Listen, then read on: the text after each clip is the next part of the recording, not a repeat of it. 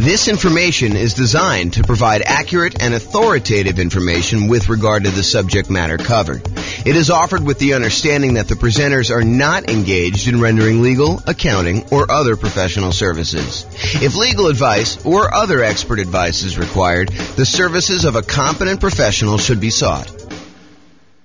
Welcome to the Charleston Real Estate Investing and Real Estate Financial Planning Podcast.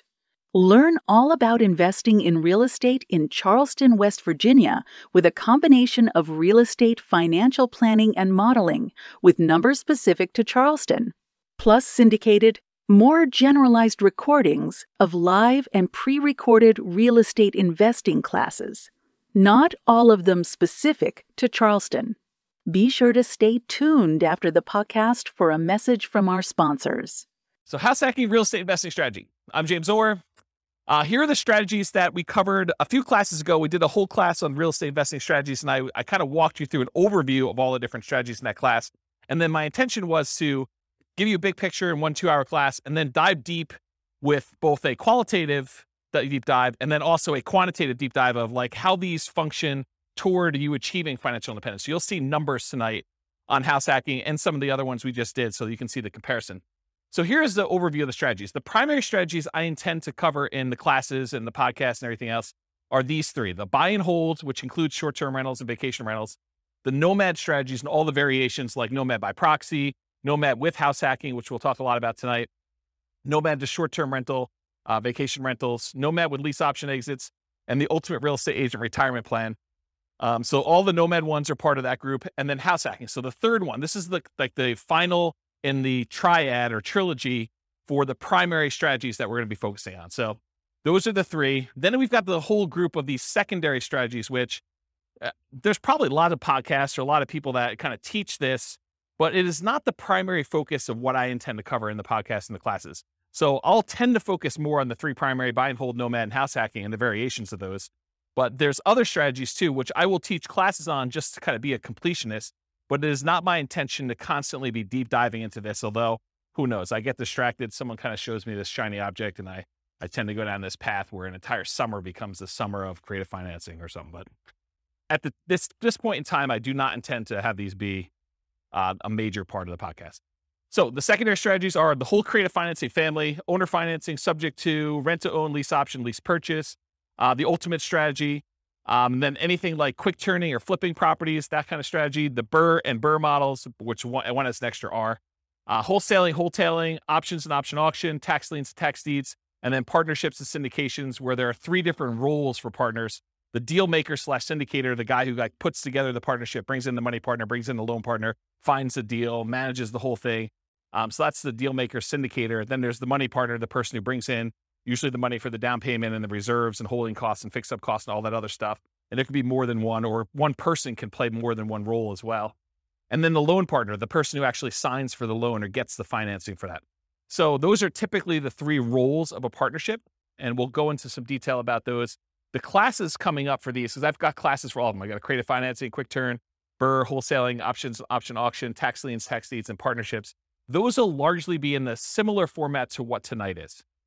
So we'll do that. And then the things I'm not covering, I'm not going to cover real estate investment trust. Just go talk to a stockbroker and buy a real estate investment trust. Not going to do a whole class on that. And if people are asking like, well, what about probate? What about short sales? What about foreclosures? What about pre-foreclosures? Those are sort of included as sub kind of characteristics of other strategies. Like a lot of the creative financing stuff, it has to do with pre-foreclosures and to a lesser degree foreclosures. And then a lot of the fix and flip ones are probably foreclosure type properties and stuff like that. So I'm not going to do separate classes on those, at least not right now as part of this series, but that's the thinking right now. Any questions on real estate investing strategies and what we're covering? I'm just like going off tonight. I'm just like in the zone, looking out the window and teaching. So if you guys have questions, let me know. All right, cool. All right, so house hacking. So let me just cover right up the top. There's no slide for this, but I think this comes up a lot when people hear me talk about nomad or they talk about house hacking. Nomad and house hacking are different. So nomad, if you remember, is sequentially buying owner-occupant properties. You buy a property as an owner-occupant, you move in, you live there for a year or more, but you have to live there usually for at least a year because that's the agreement you have with the lender. So you move in, you live there for a year. Then at the end of the year, you convert that property to a rental and you move into the next property And you repeat that process until you acquire as many rentals as you want. There's technically no limit for the loan except for your ability to qualify. So it's not like you can get 10 and then you're done. If you're doing conventional financing as an owner occupant, you can do 11, 12, 13, 14, 15. Where if you're doing regular non-owner occupant, you usually get cut off at 10. So there usually is a hard limit. And that limit has changed over the years. It wasn't always 10. It's currently 10 right now. And who knows what the lending policy will change in the future. It might get more lax. It might get more strict. You never know. So the difference between Nomad and house hacking. So Nomad, you're buying property sequentially. You're buying them as an owner occupant, moving in, converting them to a rental, and you're just repeating that process. House hacking, on the other hand, is where you make use of a property that you're already living in. You're either buying a duplex and renting out one half, you're buying a triplex and renting out the other 2 units, or you're buying a fourplex and you're renting out the other 3 units, or you're buying a property and you're renting out the rooms, or you're renting out the garage, or you're parking an RV and you're either living in the RV and renting out the house, or you're renting out the RV as an Airbnb or something like that. The idea, though, is you've got an existing owner-occupant property and you're making use of getting income from the property that you're living in.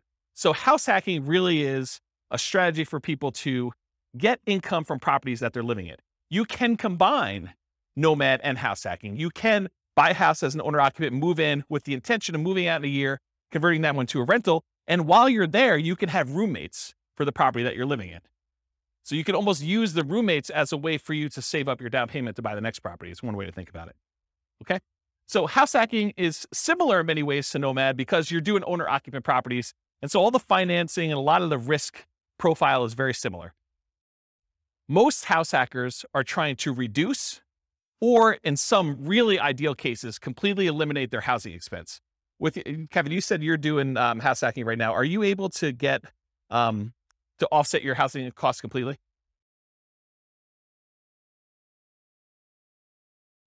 Okay, so Kevin said that he's able to, in Northern Colorado at least, completely subsidize his housing expense with roommates via house hacking. So he's combining house hacking and Nomad at the same time, but you're doing the house hacking, you're able to basically live for free or very close to it. I think you said you were up 100 last year and you're down 100 this year. So your actual cost out of pocket now is $100 to live. Yeah, so that's amazing. So most house hackers are trying to reduce or completely eliminate their housing expense. Mathematically, though, if you really step back and you think about it, you just kind of think about like this whole thing as a big black box with numbers in and numbers out. House hacking looks almost identical to getting a side hustle, right? You could, instead of renting out a room for $700, you could just get a side hustle for $700. It looks the same. And then you don't have someone living in your house. But the nice thing about house hacking is if you've got extra space in your house and you're willing to put up with a lot of the inconveniences of having people there, there's some pluses, but I think a lot of people think that there's some inconveniences with it. But if you're willing to do that, you don't have to go get the side hustle and do the extra work. So you don't have to go out and put in hours in order to trade for that. And you can actually get some extra income from doing it. So when we do the modeling, though, in the Real Estate Financial Planner software, I model it like a side hustle. So all I basically say is during the period that you're house hacking, you tell me I got 1 roommate, 2 roommates, 3 roommates, whatever it is. And I take the roommate rate and I say you've got an extra income source. So it's an extra job in there that brings in whatever it is, $650 a month or $1,300 a month. And so mathematically, it just appears as though you have extra income on the owner-occupant property. You've got all your normal expenses on the property you have, but then you're getting a rebate on that from the extra income source. Does that make sense? Okay. Let's see. So usually house hackers, by trying to reduce or completely eliminate their housing expense, it allows them to, one of two things. Number one, it allows them to afford a more expensive asset than they might otherwise can or want to support. So it could be, they buy a duplex, which is more expensive than they normally want to buy as a house. But because they're house hacking one of the units, they can afford to do that.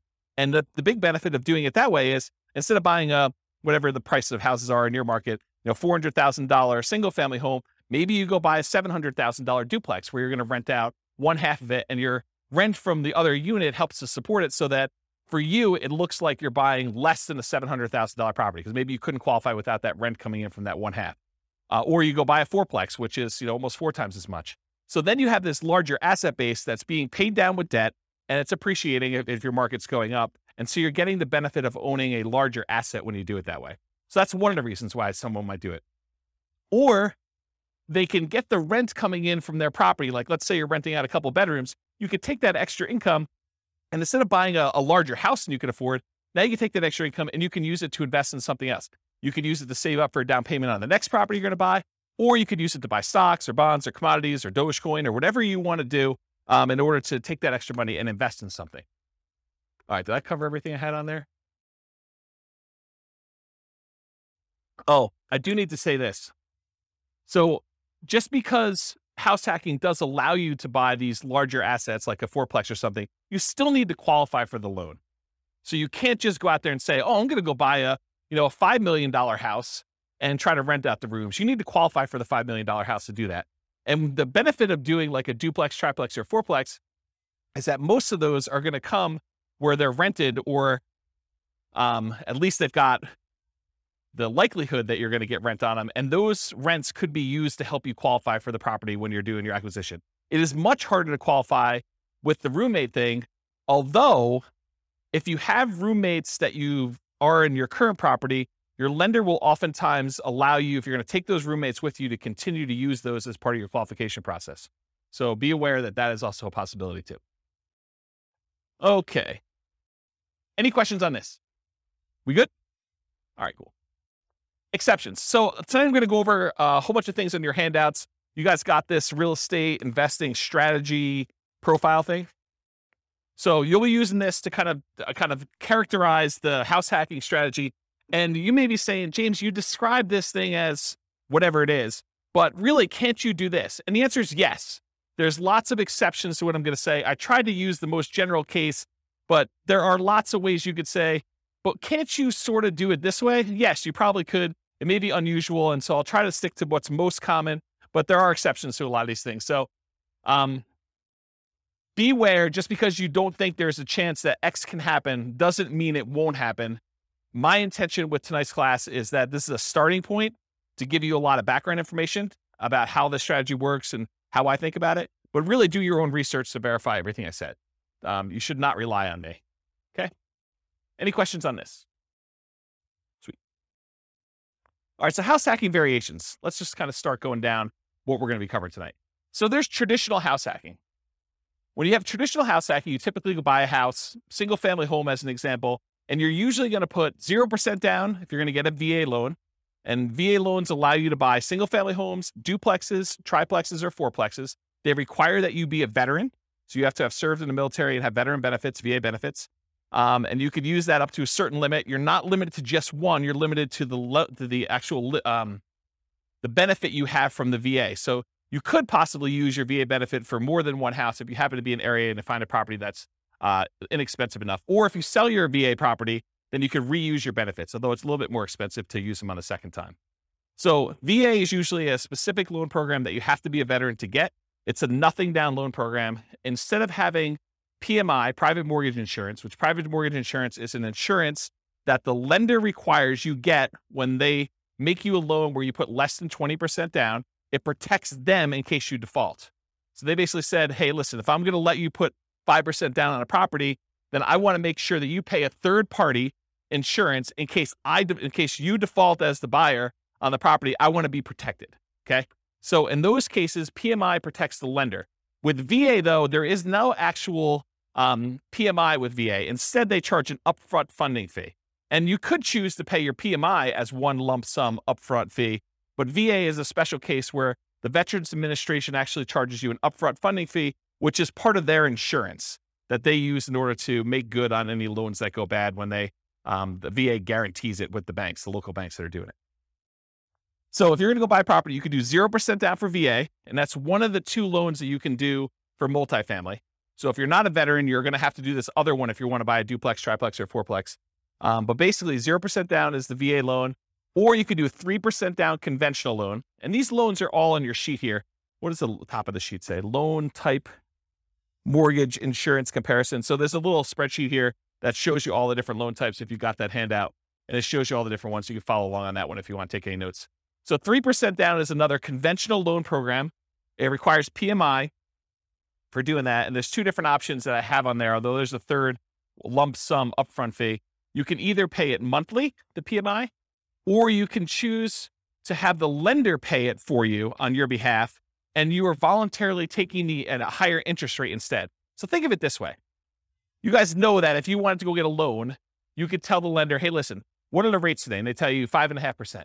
You say, well, what if I wanted to pay you? Could I buy down my interest rate? And they say, yeah, you could pay us 2 points, whatever 2 points are in the loan, and we will allow you to have 5.375 instead of 5.5. So you could buy down the interest rate like that. Well, what most people don't realize is it works in the other direction too. You could say to the lender, look, interest rates right now, if I'm not paying any points, is 5.5. What if you actually raise the rate voluntarily to 5.625, take a voluntarily higher interest rate on the loan? The lender would then give you a credit back, which could then cover some of your closing costs. Not your down payment. You always need to have that 5% down or 3% down or 3.5% down, that you can never get rid of the down payment portion of it. But some of your closing costs, the lender can contribute. So it could pay things like title insurance or your prepaids on, your insurance or things of that nature. So it can pay some of those things in advance as part of your prepaids, as part of the closing costs. So you effectively end up coming to closing with less money by voluntarily taking a higher interest rate, which means your payment's going to be higher. Okay, so that's one option. Okay, so getting back to this, so there's usually different down payments. 3% down is one of the conventional loans. There's really 3 types of ways to pay PMI: lump sum upfront, which I don't have on that sheet. There's lender paid, and I show you the difference of the interest rates between lender paid, or you can pay it monthly. And you can do that until usually the loan gets to an 80% loan to value. And then at that point, it usually drops off, except with FHA. FHA, the PMI never drops off. Okay. So the next loan is that 3.5% FHA. So 3.5 FHA financing. There is both an upfront fee and also monthly PMI for FHA, and the PMI on FHA never goes away. So it's there for the life of the loan. Not even when you get down below 80% loan to value, the PMI doesn't go away at all. The benefit of using FHA, though, is with FHA loans, you could buy duplexes, triplexes, or fourplexes with 3.5% down. You have to owner occupy one of the units. These are all owner occupant loan programs. Okay. So you can buy single family homes, duplexes, triplexes, or fourplex with FHA, all for 3.5% down, or 5% down.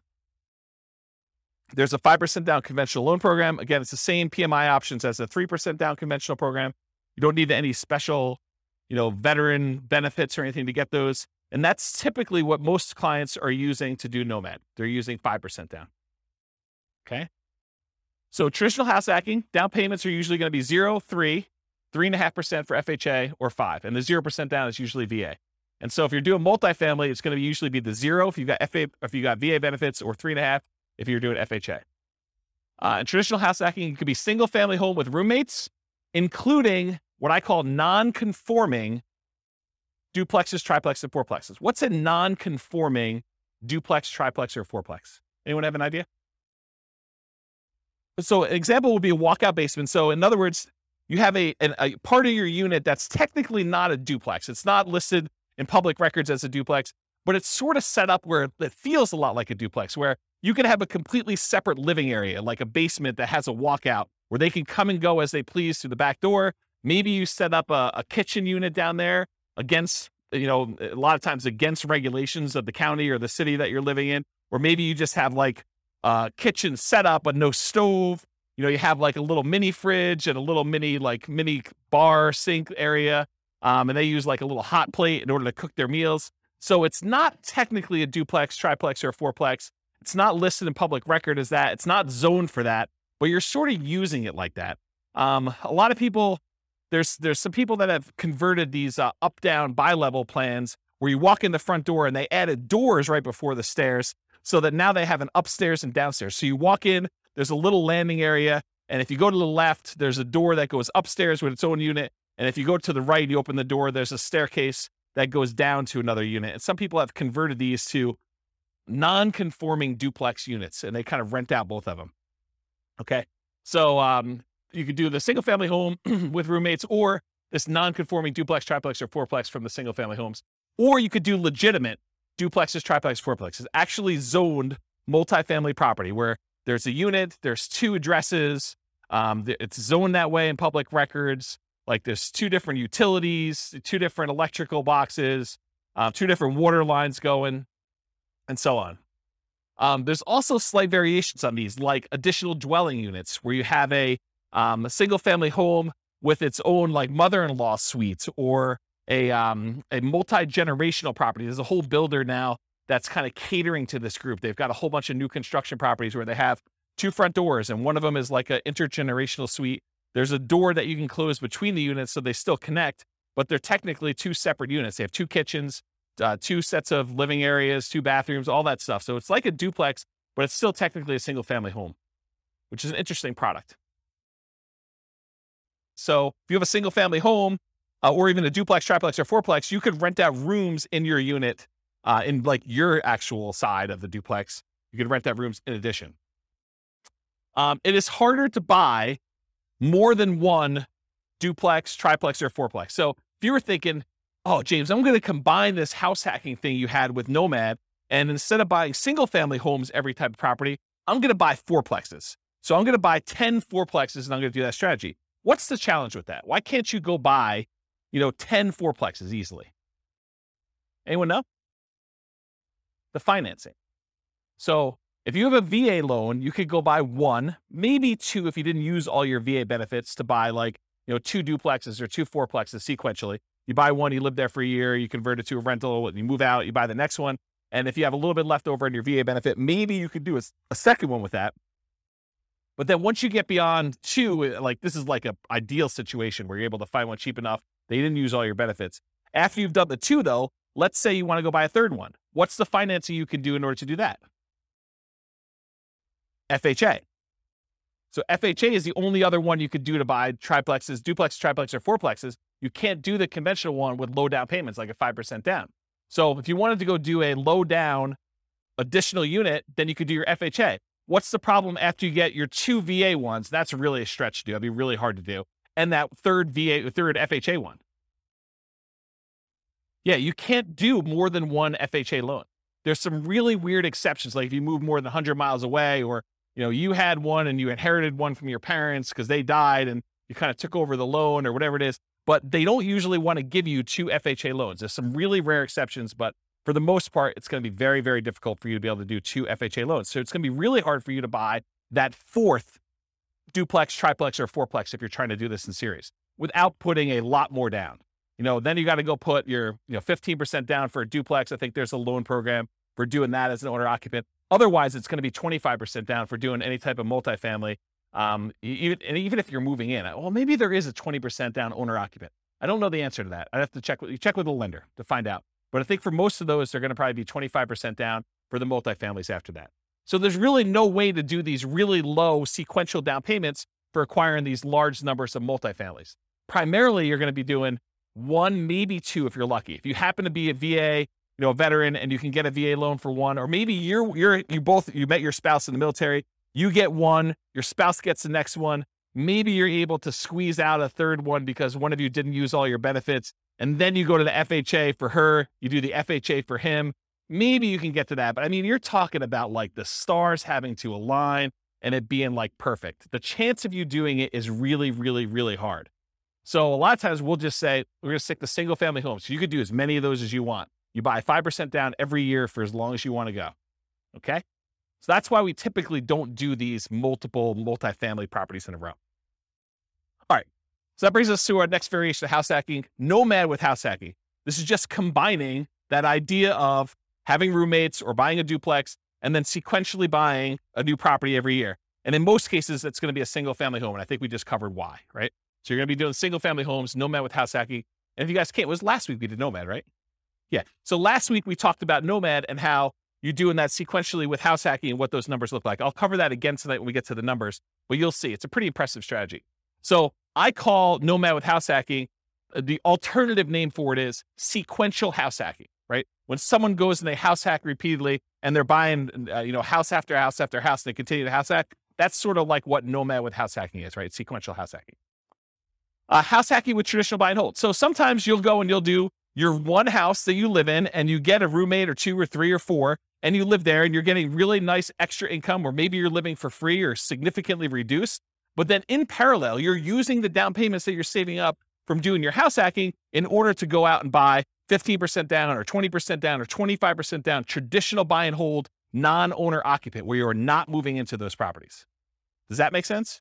So this is like you go and you get yourself living for free so that you can build up these down payments really quickly. And then you're acquiring 20% down or 25% down or 15% down with PMI, or like non-owner occupant properties as quickly as possible in parallel. So that's house hacking with traditional buy and hold. And then the last one is house hacking with short-term rentals. If Kevin wanted to, he doesn't have to have roommates in his property all the time. He could have opted to keep a room or an ADU, additional dwelling unit, or the mother-in-law suite or whatever he had, and actually choose to Airbnb them out to someone. And he could have people there on weekends and holidays and stuff like that instead of having roommates all the time. And the economics are you typically get higher rates than you get for having just long-term roommates, but there's more work involved and more upkeep, and you tend to have a little bit nicer property in some cases. Not saying Kevin's is not nice, but like that's how it typically is for Airbnb, although there's lots of variations from what I imagine. So, okay. So that's house hacking with short-term rentals. There's another variation of house hacking with short-term rentals, and that is the idea that you're house hacking with your roommate sort of situation or that extra unit that you're doing.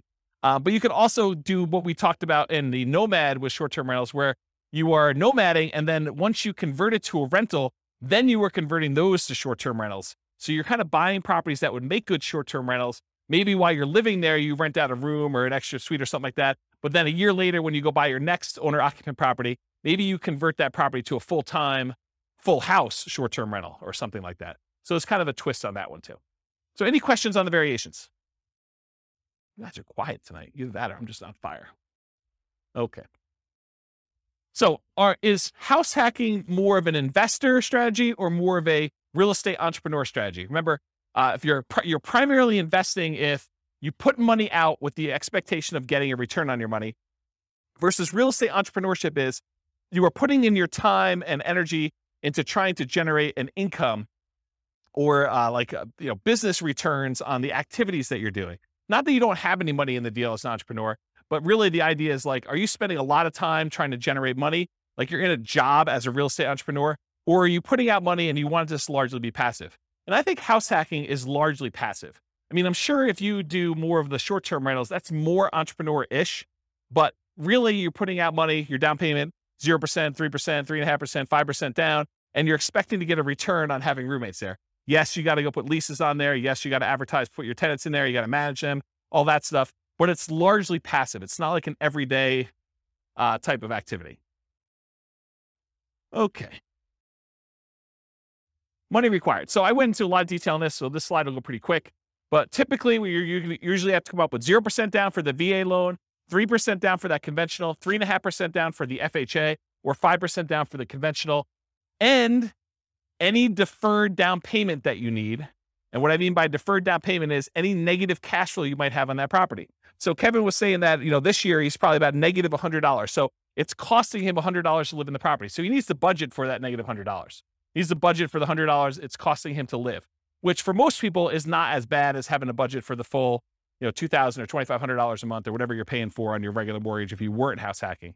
But if you convert it to a rental after a year, you still need to budget for that. So if he was negative once he converted to a rental, he would need to budget for that deferred down payment, any negative cash flow he had on that property.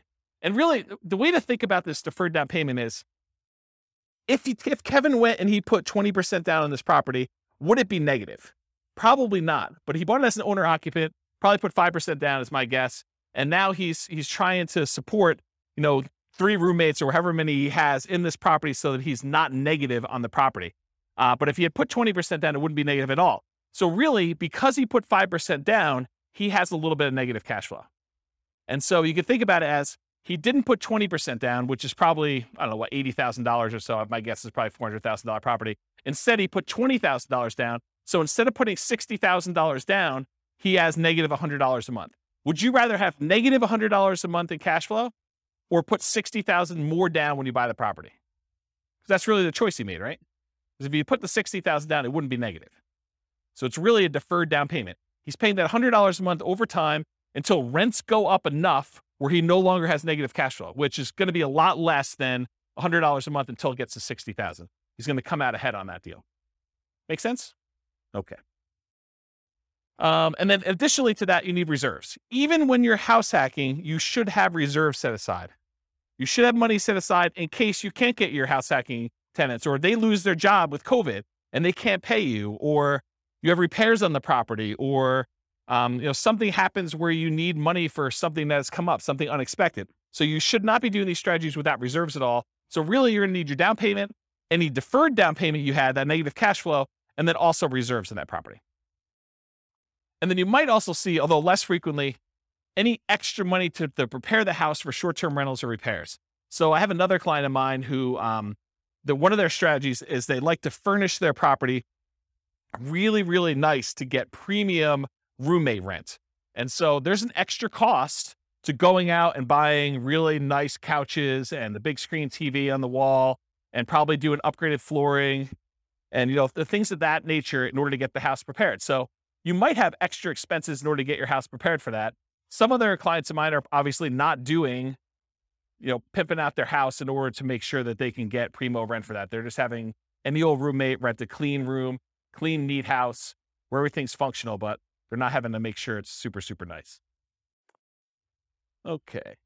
And then in some rare cases, you probably will put more down, or you may buy the house cash. So you can do house hacking where you don't get these low down financing. It's not a requirement of the house hacking strategy that you buy it with little or nothing down. But in most cases, most of the people that I know doing it are trying to minimize how much they have into the deal, and they're buying properties with 5% down, and then they're usually doing it sequentially where they're buying more than one. Any questions on this? So credit required, the same as Nomad. You're buying owner-occupant properties. So really, it's most common to qualify for those traditional owner-occupant financing things, that conventional financing, the FHA, the VA loans. You must move into the property or you're committing loan fraud. You cannot fix my strategy and tell the lender, yes, wink, wink, I'm going to move into the property, but give me the owner-occupant rate, the 3.5% down rate or the 5% down rate. But technically, I'm not going to move in. I'm going to say I'm going to move in because that's my intention. The lender will say you have to intend to move in, right? That's what they'll tell you. And then you'll be like, well, I intend to move in until I close, and then I'm not going to move in. But I intended to this whole time. Yeah, that's loan fraud. And you'll go to prison for that. So it's not worth it to try to sneak in system. Listen, the lender is willing to partner with you and loan you 95% of the purchase price to do this strategy over and over again. Why would you want to screw your partner like that? Right? I mean, he basically said to you, or the lender basically says to you, hey, I'll loan you up to 100% for VA loans, 95% if we're doing 5% now conventional, and I'll do it for you 10 times in a row. But you're like, no. I want to screw you on the first deal. I'm going to tell you I'm going to move in, then I'm not going to do it. Yeah, that's not a good idea, guys. That's just not a good strategy. All right, so the reason why you have to move in is because you sign a piece of paper, an agreement with the lender at your closing that says you are required to move in, usually within 60 days, and you have to stay there for a year, at least a year. Okay. Now, can you, with extenuating circumstances, do it shorter than a year? Sure. Yeah. If you happen to be living in a property, then you get married 6 months into it, or you lose your job and you got to relocate, or you get a job transfer. Sure. You can move out before a year. That's not what we're talking about here. What we're talking about is violating the spirit of the agreement where you say, wink, wink, I'm moving in, and then you don't move in. And in case you're wondering, James, but how will they find out? I mean, come on. I mean, they're not going to come around and knock on the door and check to see if I live there, are they? Yes, they will. At 6 a.m., according to one person in the room. So yes, they do come and they verify that you are living in the property. They spot check it. It's not like every single one's going to do it, but they will do that. Okay. So typical credit score needed for doing these loans, it's all on that worksheet I gave you, the loan one. There's a list for credit score, minimum credit score in there. The typical credit score for most of these programs is 620.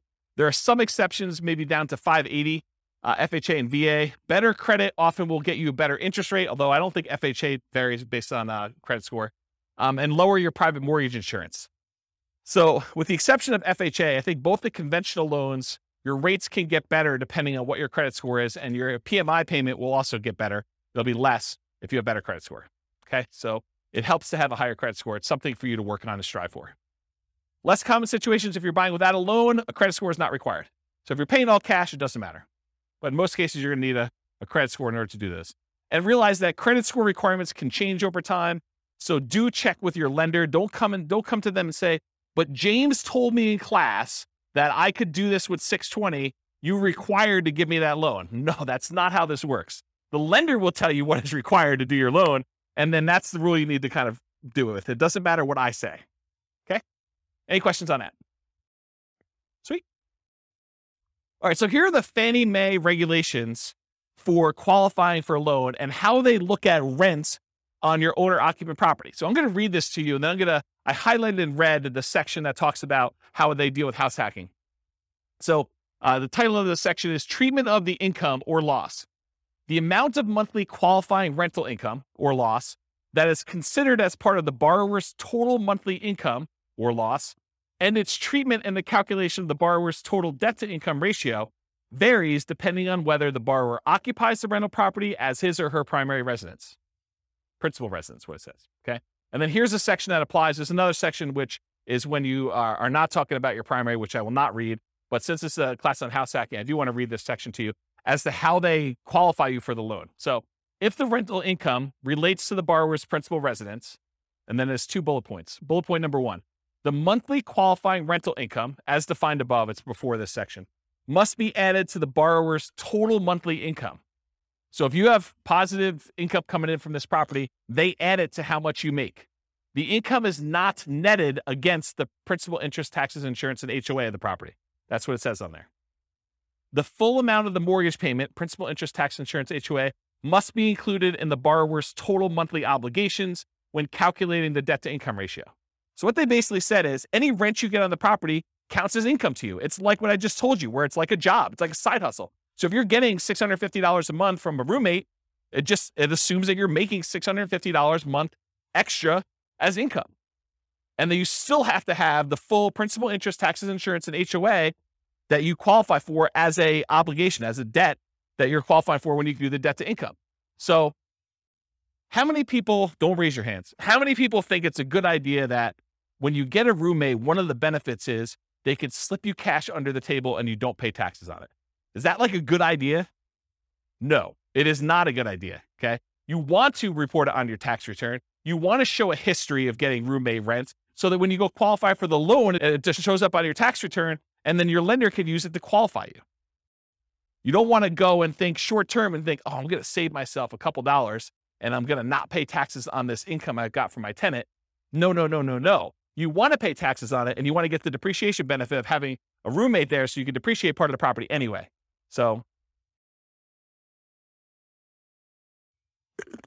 that was a pause for beverage. Okay. So any questions on these guidelines? Cool. So skills required. So what are the skills you need in order to do house hacking? You need to be able to analyze deals, which we'll talk about here in a second, but use that the world's greatest real estate deal analysis spreadsheet in order to do the deal analysis. You need to be able to find deals that would work for house hacking. You know, what we might call cash flowing deals, although the kind of criteria you have if you're going to use it exclusively as like a roommate place or exclusively as a duplex, triplex, fourplex, and you're going to plan on living in one of the units forever is a little bit different than the criteria you might use as if you were thinking you're going to nomad out of this thing in a year and you wanted to convert it as a rental, right? So you need to find cash flowing deals or whatever the equivalent of that type of deal that makes sense for you as a house hacker. You need to get good at acquisition financing, know about VA loans, know about FHA loans, know about the conventional loans for owner occupants and how those work, how the numbers, how they qualify you, how debt to income is calculated, or talk to a lender and make sure that you understand how you are qualified or are not qualified and what you need to do in order to become qualified. And then finally, I think the last skill is property management skills. So you need to know either one of two things. You either need to know how to manage a property manager if you're going to have someone else do it, which is probably going to be for like your duplexes, triplexes, and fourplexes. It's probably not going to be for roommates. I don't know of any property managers that are focusing in on roommates. It might be a niche though. It might be an opportunity for the right property manager to be like a roommate finding property manager, which would be interesting. I don't know. Yeah.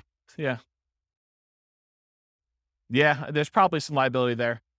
Yeah, I don't know. I'll think about that, but there might be a niche for that. I don't know. So either you got to be good at doing managing your property manager, which is usually going to be the duplex, triplex, or fourplex situation where you're renting out the other units where you're not living with people, or you're managing the property yourself. You're managing the duplex, triplex yourself, and you're not hiring a property manager, or you've got roommates and you're kind of doing it that way. Or if you're doing short-term rentals, you got to get good at that type of property management. So Really, it's kind of like the skills of property management, depending on which way you go to do that.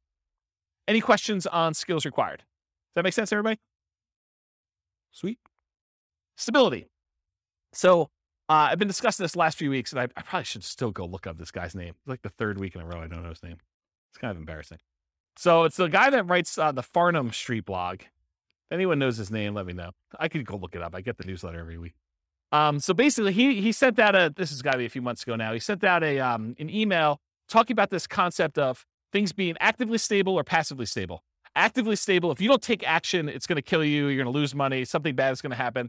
Versus passively stable, in that, if you don't do anything with it, then it'll be fine. It'll kind of it'll self-balance, it'll self-neutralize, where nothing bad is going to happen to you. So real estate inherently is actively stable.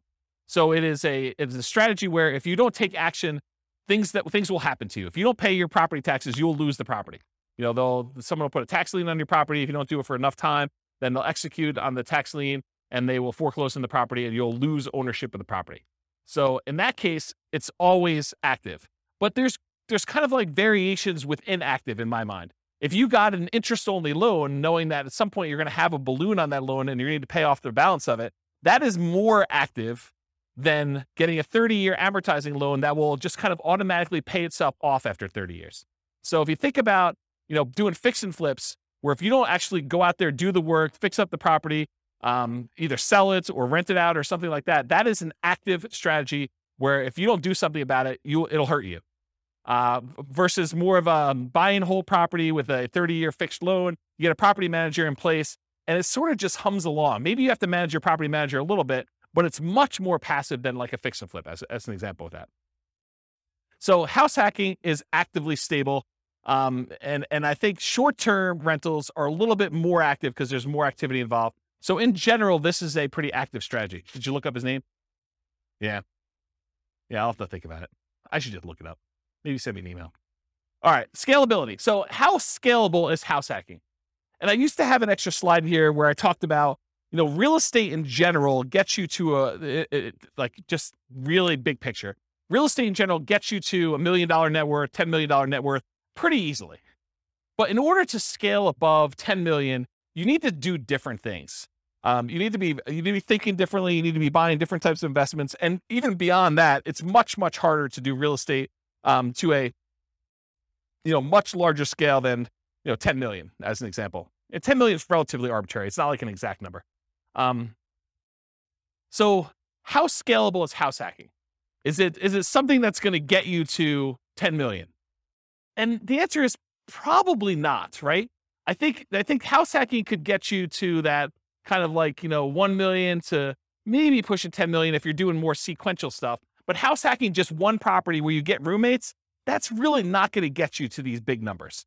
So it's not super scalable in that way, unless you're starting to kind of combine it with some type of sequential buying, like a nomad strategy where you're buying one every year and you're trying to do that. And then maybe you're converting those, you're kind of selling them off after a period of time and converting that into larger multifamily properties. And you're really leveraging up as you go. That's more of a scalable strategy. So house hacking is often limited to one per new property per year. And as soon as you're repeating the process as a nomad with house hacking, I think I talked about that, like if you're going to do that. And then from that perspective, it's hard to scale because you're only able to do one a year. If you had an unlimited amount of money and you were buying properties where you're not moving in, you could buy 10 a year.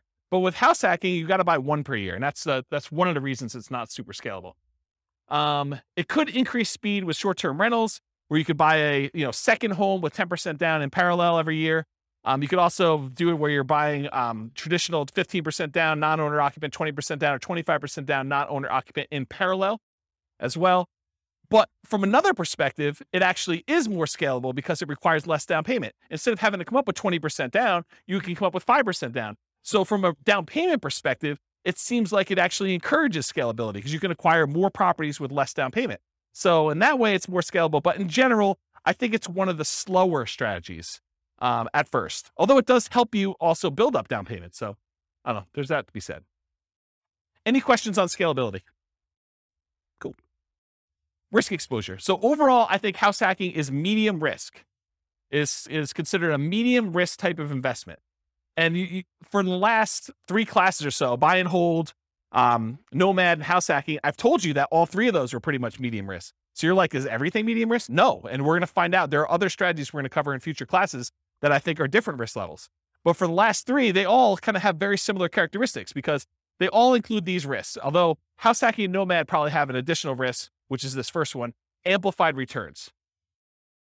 When you put a little amount down, the returns you get are amplified. If you have $100 a month cash flow and you only put $0 down, that seems like an infinite return, although it's really, really hard to get an actual infinite return without reserves and other stuff like that. So, but the idea is that you have amplified returns. So a positive $100 seems like an infinitely positive return. But if you have negative $50, that is also negatively infinite. So it's amplified in those directions depending on what you do.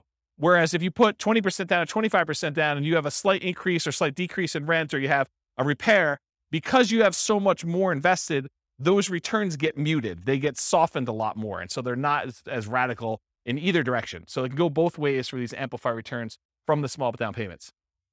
In addition, another risk is the increased likelihood of negative cash flow or deferred down payments with these small down payments you're making.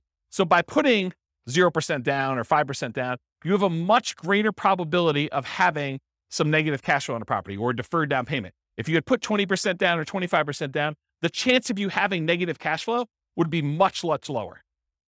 Okay. You could have the risk of your price declining during ownership. Property values do not go up, even though Kevin says they always go up. Rents can go down during your ownership. Property values can go up, property values can go down, rents can go up, rents can go down. If this is the first time you're hearing about that, don't be surprised.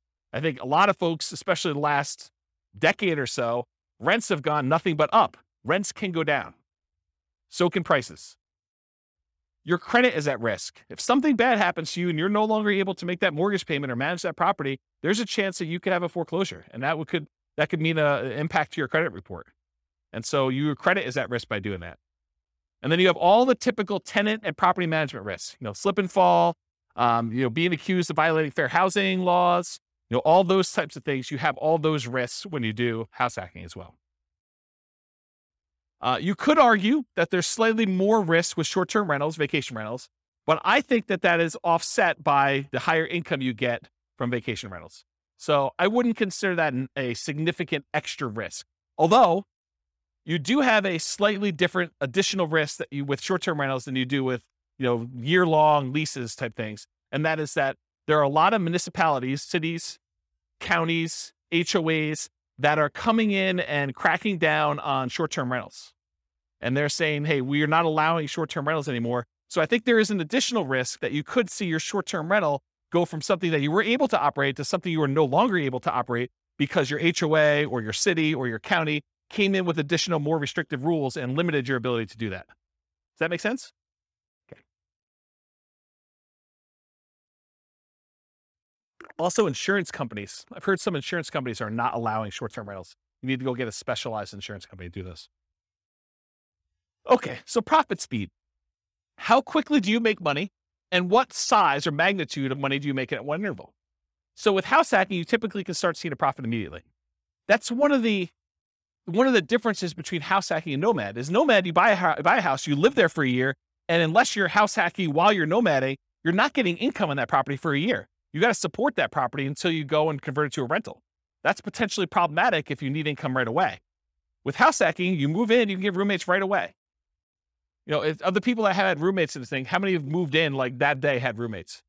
Yeah, so like 3 people in a room already had roommates when they moved into their property. So you could be earning money like that instant. In fact, you probably got down payments, security deposits and everything in advance. So you probably got those up front. So with house hacking, you typically start seeing profit right away. Rents and security deposits are typically paid in advance. Short-term rentals while you're still living in the property may increase your cash flow. It's not common with roommates, but using a property manager can slightly delay your time to receiving cash flow. There's usually a delay between when they collect it and when they pay out to you. So I've talked about this in other classes. I'll give you the really short version rundown of this, but this is the return on investment quadrants. So on the left-hand side are cash later quadrants. That's appreciation and debt pay down. Those are the things you get later on when the property value goes up over a number of years. You pay down a loan over a number of years. Your amount of equity you have has usually gone up over that time. So this is usually money that you see over time. And then the now stuff, cash flow and tax benefits. So if you're getting rent from your roommates, that's the money you tend to see right away. And then the tax benefits, which is usually depreciation. You usually see that either in your paychecks because you went and you increased your exemptions, or at the end of the tax year when you get a larger amount back in your refund, or you had to pay in less of the amount that you owed. Kind of that's how that works. So those are kind of how the quadrants work. The ones on top, appreciation and cash flow, those are speculative. You're kind of like market dependent. You're relying on things to go your way, like property values going up or rents kind of remaining where they are or rents going up. And the ones on the bottom, debt pay down and tax benefits, those are sort of like the base of the pyramid where contractually you get debt pay down no matter what the market does. If you get a 30-year loan, you're paying down a certain amount of debt with every mortgage payment, whether you like it or not. Okay, that's what the debt pay down portion is. And then tax benefits, unless the tax law changes, you're getting depreciation for 27 and a half years, whether you like it or not. Okay, so those are the two kind of like baseline ones that are not market dependent. They're less speculative. They're only speculative if you stop making your mortgage payment, or the tax benefits wise, if the tax law changes and you're no longer able to take depreciation. Okay, so we talked about that. Any questions on profit speed and profit size? Oh, I'll comment on size. So the interesting thing about house hacking is it has the potential of bringing in more cash flow than a lot of other strategies.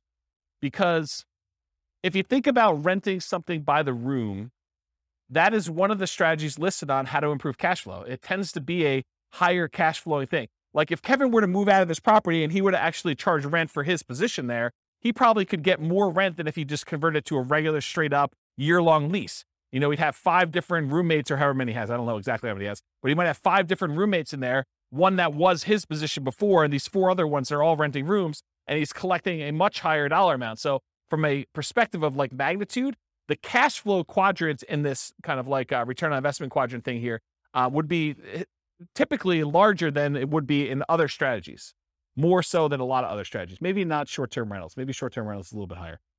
But then otherwise, appreciation and debt pay down are the same. From a return on investment standpoint, they get larger because your down payment is smaller. And then the tax benefits are going to be fixed no matter what strategy you're doing. Although if you're putting less down from a return on investment characteristic, that tends to be a little bit higher because you're putting a smaller amount down and the amount you're getting is fixed. It's based on the price of the property. Any questions on profit speed? All right, cool. Finding deals. How do you find house hacks? How do you go find a duplex or triplex or fourplex or, a room with, a house with additional dwelling unit or mother-in-law quarter? How do you find those? Patience. Yeah, they are harder to find around here. That's true. Although Greeley's got a lot of duplex, triplex, fourplex. Not as much Fort Collins or Loveland. So the most common methods for finding these, multiple listing service, that's where the overwhelming majority of them are going to show up. In addition to that, you could do for sale by owner. And for sale by owner really breaks down into 2 groups. There's the actively marketed for sale by owners that are going out there, they're listing their property on Zillow, they're putting a yard sign up, they're doing things in order to encourage people to find their property. And then you've got all the hidden for sale by owners. And those you got to find by doing marketing. These are the people that maybe they don't know they're going to sell, or maybe they haven't told anyone they're going to sell, but they want to sell, or they'd be open to selling. Okay. And so those are all the hidden ones. You usually find those by either marketing or networking. In addition to that, can you go find, the rogue duplex or single family home with a mother-in-law suite or something like that from a wholesaler? Can you do that? Yeah, I think that comes up, but I think that's more of a secondary, more unusual strategy for you to find these types of properties. Any questions on finding house hack deals? We got one more slide on finding stuff. So when you're looking inside the MLS, you could definitely set up searches for show me all the duplexes, show me all the triplexes, show me all the fourplexes. That's pretty easy. But then there's a bunch of keywords that I think will be helpful for you if you're searching to try to find house hacking type properties. So additional search terms might include mother-in-law, in-law, or suite. And I would spell suite correctly, S-U-I-T-E. I would also spell it wrong because not all real estate agents can spell. Okay? So I would put it in there as both the correct spelling and the incorrect spelling so that you catch the ones that they don't know how to spell. I'm picking on myself. I'm a real estate agent too. So I think you search for words like that. You could also search for the term separate entrance, because I think that would also be a key. And you're going to do these searches and there are going to be false positives that come up, right? You're going to be like, It'll say something like, stay away from the mother-in-law with this amazing spacious house in the mountains, right? And so it has nothing to do with the mother-in-law suite. They just happen to use the mother-in-law, and that's not really a property you necessarily want to use as a house hack. But I think doing these search terms will give you enough positives that it's worth putting them in and doing a search for. So mother-in-law, in-law, suite, those 3 terms. Separate entrance is another one. Kitchens, plural. If you do a regular search for kitchen, it's not going to help you. But kitchens, that usually implies that there's more than one, and that usually is a sign of a property that could be a good house hack for you. ADU stands for accessory dwelling unit or additional dwelling unit. The term accessory dwelling unit or multi-generation or multi-generational, those terms could help. Basement apartment, another term to search for. Garage apartment, maybe even just apartment. Cottage, compound, pool house, boat house, maybe wet bar. If you're looking for ones where you can actually park an RV and you have your RV where you live in, or you rent that out as a different Airbnb thing, maybe do a search for RV. Airbnb, VRBO, vacation rental, short-term rental, STR, which is abbreviation for short-term rental. A lot of times there's limited in space, and so some people will use abbreviation for that. House hack, just do a search term for that. And I would probably do that with space and without a space, because I think some people think it's one word. Roommate, also roommate with a space, without a space. Non-conforming, for example, non-conforming duplex. I wouldn't recommend violating any rules to rent these, but if you're willing to, or if it's something you're willing to go and do the correct paperwork in order to get it converted to conforming, then you might want to consider that. But you guys do realize if you go buy a non-conforming duplex, a single family home that's really set up as 2 different units, that the county can come and say, or the city can come and say, hey, you can't do that. That's against the rules. And they could fine you, or they could force you to kind of clean that up. So if you bought a property and you paid a premium in order to acquire a property that really isn't what you're using it as, that's potentially problematic, right? And there are some people that, at least around here, there's occupancy rules. So if you've heard of the U+2 rule, it means you can live there plus 2 other people. So if you had 3 roommates and you'd be violating the rules. And at least around here, the rules are pretty stiff. I think the penalty for violating U+2 in the city of Fort Collins is $1,000 per day per person. Yeah. So if you're violating with 2 extra people, it's $2,000 per day. It's pretty gnarly.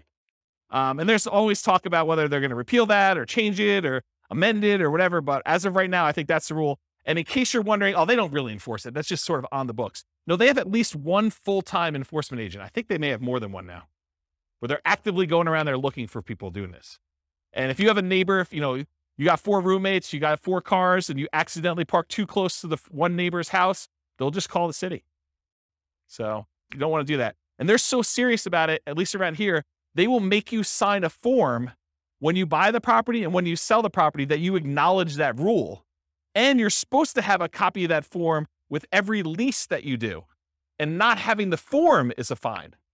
So if you do a lease in the city of Fort Collins and you don't have that form, then you're violating it. And if they find out, they can charge you a fine for not having the form that says there's a U+2 law and that you agree to abide by it, for not having that if you don't sign a lease with it. Okay? So just be careful about this non-conforming stuff. Don't think to yourself, hey, there's this 8-bedroom house. I'm going to get 7 roommates, and this thing's going to be amazing. Maybe not. Maybe not. Might not work out the way you planned, okay? So definitely check your zoning regulations and your occupancy rules in your city that you're doing that for. Any questions?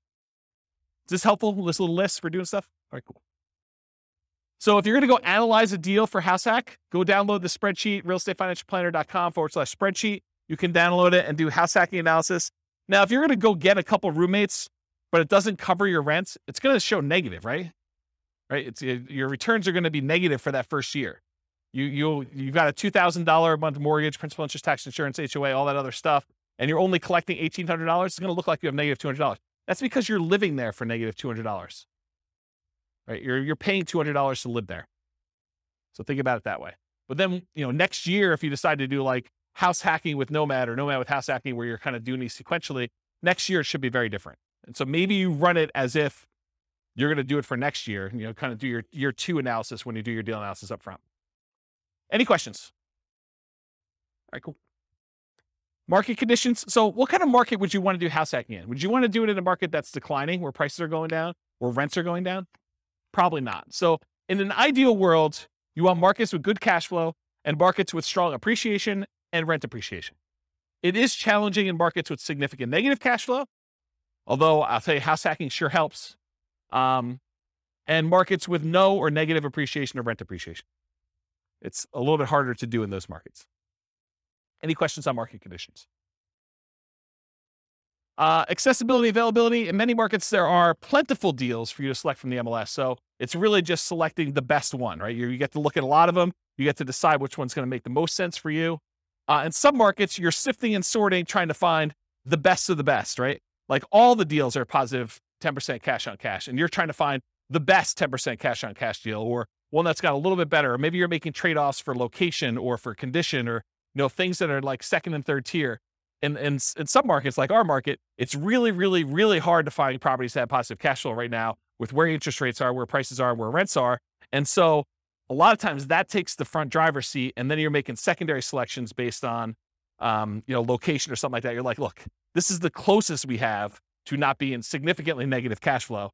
So of the ones that are available in this part of town or this sub-city or whatever we're doing here, let's go pick the best location in this new construction neighborhood as an example. So it's sort of like that when you're in these markets like this. Okay. Interest rates may be a significant factor whether properties will cash flow or not. It's much harder to cash flow at 5.5% interest rates than it was at 3.0. Just much harder. Owner-occupant REITs can help over traditional buy and hold. So with traditional buy and hold, most of the time we're putting 15% down, 20% down, 25% down, and those are non-owner-occupant rates. If you look on the spreadsheet here, it shows you the non-owner-occupant rates are like, 6.625 versus 5.5 for the owner-occupant 5% down. So pretty significant increase in rates when you do owner-occupant versus non-owner-occupant, at least right now. And that typically holds true over time, but rates vary every day. They can go all over the place. And then finally, verify that you can use the property with the number of roommates you expect and or as a short-term vacation rental before you buy. You don't want to go buy a property only to find out that you can only have one roommate or two roommates when you were expecting to get 4. That would be problematic for you. Okay? Any questions? Cool.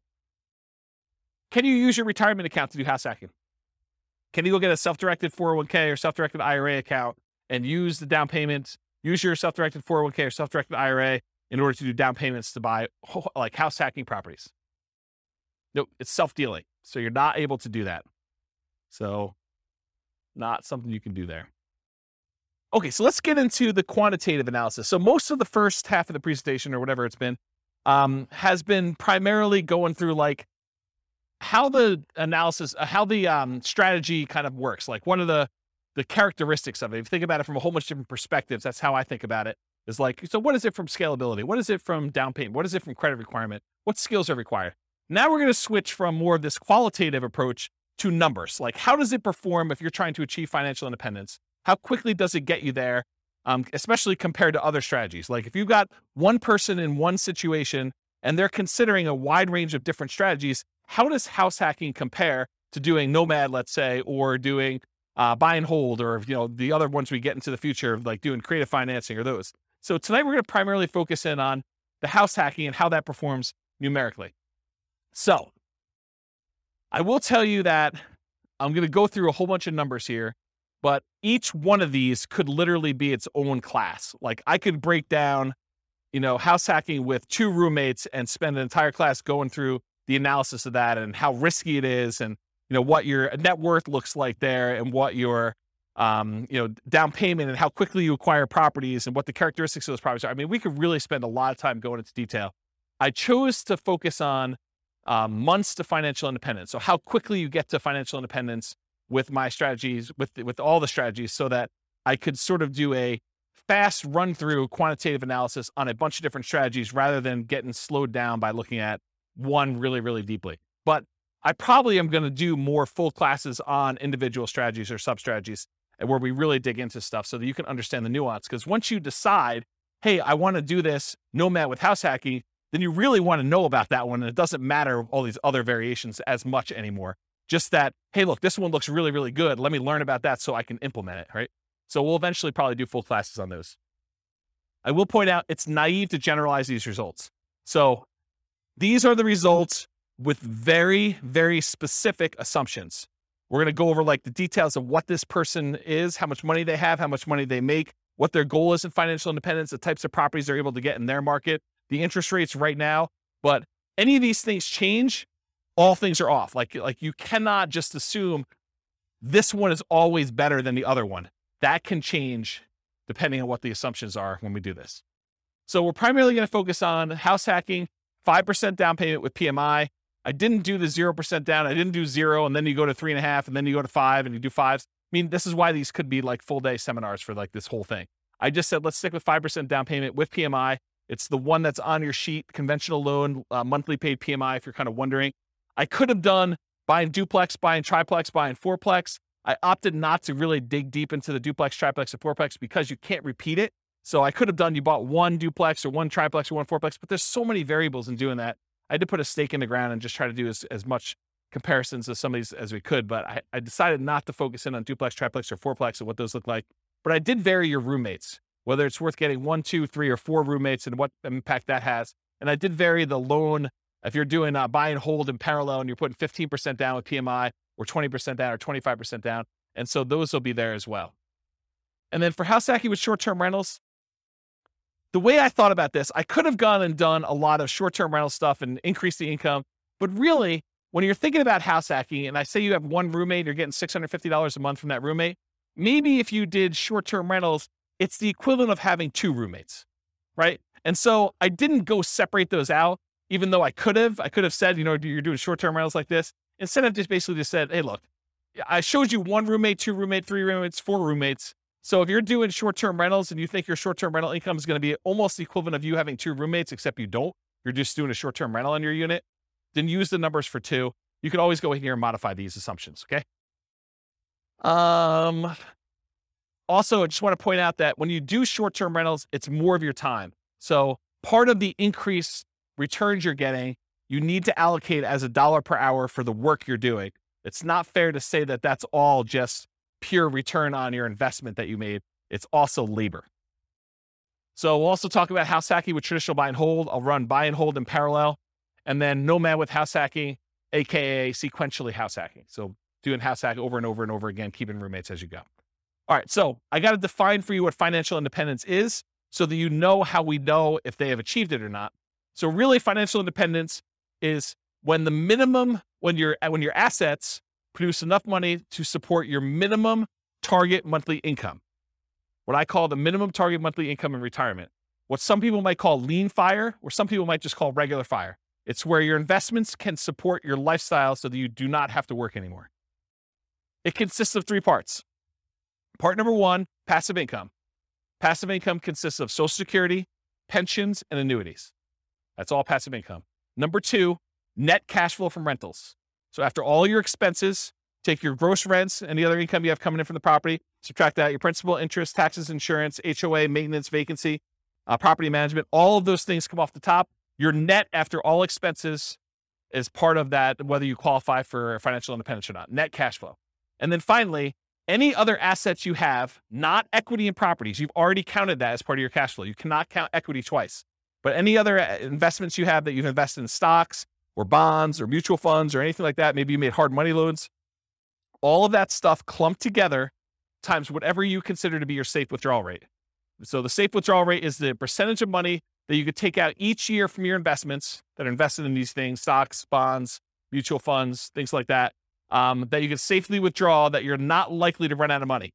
And there have been studies done on this. If you guys have heard of the Trinity study, that's a study that talks about using the 4% safe withdrawal rate, where they've done studies based on certain percentages in stocks and certain percentages in bonds, and that you're not very likely to run out of money over a 30-year time horizon if you use 4% to take money out. So if you have $1 million, you could take out $40,000 a year. The $40,000 does adjust up with inflation each year, but you take out $40,000 a year and use that to live on, okay? So that's what yearly safe withdrawal rate on any invested assets means. So the three parts: passive income, Social Security, pensions, annuities, net cash flow, and then that yearly safe withdrawal rate on invested assets. The sum of all three of those, if it exceeds your minimum target monthly income in retirement, then you're financially independent. Okay? Any questions on this? Cool. So here are the changeable assumptions. I made up like a prototypical person who's doing this. I call them Norm and Norma if you guys are listening to the Real Estate Financial Planner podcast, but it's basically the same assumptions there. They're married. They're both 21 years old. They recently graduated from college, and they're working in a technology department of a large healthcare business. They have a total of $10,000 saved up. They earn combined between the both of them $72,000 a year. That's $18 per hour times 2,000 hours, $36,000 a year each. They're saving about $1,000 per month before they buy any houses. So that's based on them renting.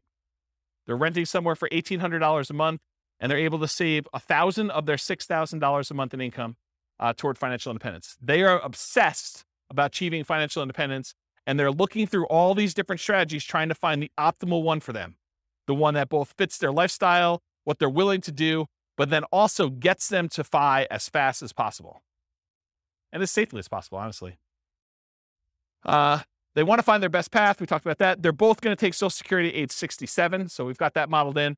And Social Security is estimated based on them working until they're full age 67. But technically, they are, if they stop working early, it should be a little lower than what I have programmed in here. So if they achieve financial independence at age 50, then they're technically not working until 67. So the Social Security that we have modeled in is a little bit higher than that. Any questions on the assumptions? And you could change all these. So if you make $80,000 a year, go ahead and change it. You can go ahead and log in and change all the assumptions for all these scenarios. Any questions on these? Cool. So these are the loans we're going to use on your sheet. So they're primarily doing this 5% down with monthly MI, 5.5% down payment. That's the one I'm primarily focused on in all the scenarios. If they're doing in parallel buy and hold, these are the 15%, 20%, 25% down options. So I'm using those when I talk about the 15% down, 20% or 25% down ones. You got the worksheet for that. So I did this for 60 years, modeled 60-year time frame. Their effective income tax rate for calculating their depreciation benefit is 17.85. I assumed inflation is 3% per year. That mortgage interest rate based on their owner occupant is 5.5%. It does have PMI. I used the 4% safe withdrawal rate, and they're doing that $5,000 a month in their target monthly income retirement. And in an ideal world, if they could get to $10,000 a month, they're not living on that right now, but if they could get there, that would be ideal for them. Okay. Although I'm not using it in tonight's presentation, but that is one of the things that they're doing. Okay. So let's talk about the property that they're using.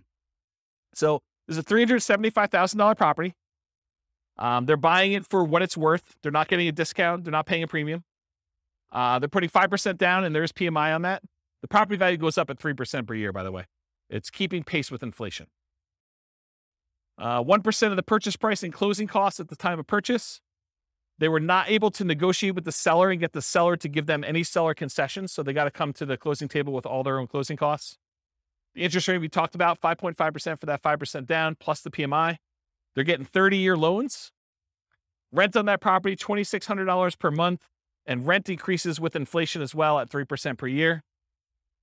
When they're house hacking, one roommate's worth $650 a month. Two roommates, $650 each, $1,300 total. Three roommates, $1,950 for the three of them. And for four roommates, if they're able to buy like a 5-bedroom and rent it out that way, it is $2,600 a month. Okay, so $650 per bedroom. And then 3% of the monthly income is the assumed vacancy rate. 10% is the assumed maintenance rate, so they're putting aside 10% of rents and maintenance. And then 0.75% of the value of the property each year is the assumed property taxes rate. So the initial value is $375. That works out to be about $2,800 in change per year in property taxes. And as property values go up, that property tax number goes up too, because it's always a percentage of the value of the property. And then 0.4% of the value of the property is the assumed property insurance rate. And that is also based on that price, $375, which means that goes up as property values increase too. And in the first year, it's about $1,500. And then for calculating the depreciation benefit, I assume 15% of the value of the property is land. So you can only depreciate the value of the building. You cannot depreciate the value of the land. And so in order to do that, we need to know what the value of the land is. Any questions on my assumptions? Cool. All right, let's look at numbers. Here we go. So if Norm and Norma decide to keep renting and take all of their $1,000 a month that they're earning and they put it in the stock market, it takes them 482 months to hit financial independence. You may want to write some of these numbers down, of the ones that you're interested in comparing it to, so that you can see when you get to ones that you're there, because there's going to be a lot of numbers thrown at you. So if you're concerned about this, because I can't fit them all in the same chart until the very end, and it's really small font. So 482 months if they just do the stock market and they rent. What if they buy an owner-occupant property? They buy a property with 5% down, they move in, they live there. If they do that and they invest in stocks, the amount that they can invest in stocks decreases by a lot. They were saving $1,000 a month by buying a property to live in. They've increased their expenses because it costs them more to buy than it does to rent. Instead of saving $1,000, now they're saving $420 a month. And it actually still speeds up their time to financial independence, where it only takes them 396 months. How is it possible that somebody who is saving less money and investing in stocks, and the majority of their money for retirement is coming from stocks, how does it speed up their time for retirement? How is that possible? They're saving, instead of $1,000 a month, now they're saving $420. How are they able to get financial independence earlier? The house value doesn't count toward their retirement, right? Because you've got a house, you can't use the equity in the house as part of your equation for whether you qualify for financial independence. So even though the house value is going up at 3%, the stock market's going up at 8%, it'd be worse for them to keep any money in this house, right? So like, what is causing them to be able to achieve financial independence earlier? Pay off the mortgage. So by the time the mortgage gets paid off, they no longer need to be able to afford that principal and interest part of that payment. So they're, instead of having to earn $5,000 a month, now they need to earn about $3,000 a month in order to be qualified as financially independent, because they don't even have enough income to pay for the mortgage anymore. There's no mortgage, right? So that's why it's lower. 396 months is how long it takes them if they buy a house as an owner occupant. If they keep renting, they stop buying a house now, they went back to saving $1,000 a month, and instead of just buying the owner occupant, they saved up, they put 20% down, and they bought up to 20% down rentals. They can retire in 370 months. So faster than if they bought a house and invest in stocks. So they're renting here themselves, but they've got 10 rentals, 370 months. If they do 25% down rentals instead of 20% down, so they take a little longer to save, but the cash flow on them is a little bit better, it takes 346 months to get there. If they say, hey, listen, I want to do this 15% down non-owner occupant loans, but they pay PMI, that's still 370 months. So it's still 370 months whether they put 20% down or 15% down. It's faster if they do 25% down. And by the way, this one is part of the buy and hold class. I go through this in detail. I'm just sort of getting to the spot where we start talking about house hacking. Okay. This is sort of like build up. Okay. So ignore house hacking for a second. Should they rent or should they buy? Should Norm and Norma keep renting for $1,800 a month, increases with inflation, or buy a property with almost $600 a month higher cost? They go from saving about $1,000 per month when renting to about $420 per month when they buy a property to live in. Should they rent or buy? They have reduced savings amount. Will it matter? And we already talked about this. They eventually pay off that mortgage. And if you wait till you pay off the mortgage, then your qualification for financial independence gets much easier. So that sort of becomes an easier hurdle once you get to that point. Okay, so now they owner occupy, then they do 20% down payments. So this one, they buy one owner occupant property, then they take their extra money and they save up for 20% down payments. That takes 394 months. Just the tiniest bit faster than if they buy the owner occupant and they do all stocks. Doesn't really make that big of a difference. What if they do 25% down? Still 394 months. Wow, that's kind of weird. 25% and 20% still the same. Whoa, it's even the same for 15% down. All of these are 394. Why is that happening? Because 394 is when they pay off their mortgage. And so they just kind of like, whoop, they all qualify based on that then. Okay, so we talked about why these are similar, because they pay off their mortgage. So here's the buy and hold stuff summarized just to show you the fastest ones if they do short-term rentals, which we didn't really talk about tonight, but those are the fastest ways for them to achieve financial independence if they buy properties and use them as short-term rentals. Otherwise, this is the kind of the speed of all of them. Okay, what if they nomad? They buy 10 nomad properties, basically buy that first 5% down. They move in, they live there for a year. As soon as they have enough down payment and debt to income ratio to be able to qualify for the next one, they buy the next one. They repeat this until they have 10 properties as rentals. And they kind of do that. And if they do that strategy, it takes them 320 months. So besides the short-term rental strategy, nomading, just plain vanilla nomad of buying 10 properties, is faster than all the other strategies.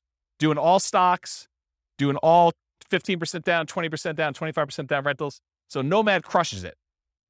Okay? And honestly, they don't even buy their 9th and 10th property until after they achieve financial independence. So they only need to get to 8 before they get those numbers. Okay?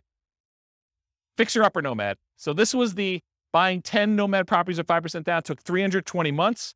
If they go buy a property at a discount, and I cover the assumptions for this in last week's class on nomading, but basically that takes 231 months. So if you're buying properties at a discount and you're getting a little bit better cash flow on those, it's faster. 231 months to buy properties at a discount if you're doing fixer upper nomad, if you could find them in your market. Okay. If you do nomad by proxy, you have someone else move in on your behalf, either your kids or your grandparents, or your parents rather, or your grandparents. It could take 214 months to do nomad by proxy.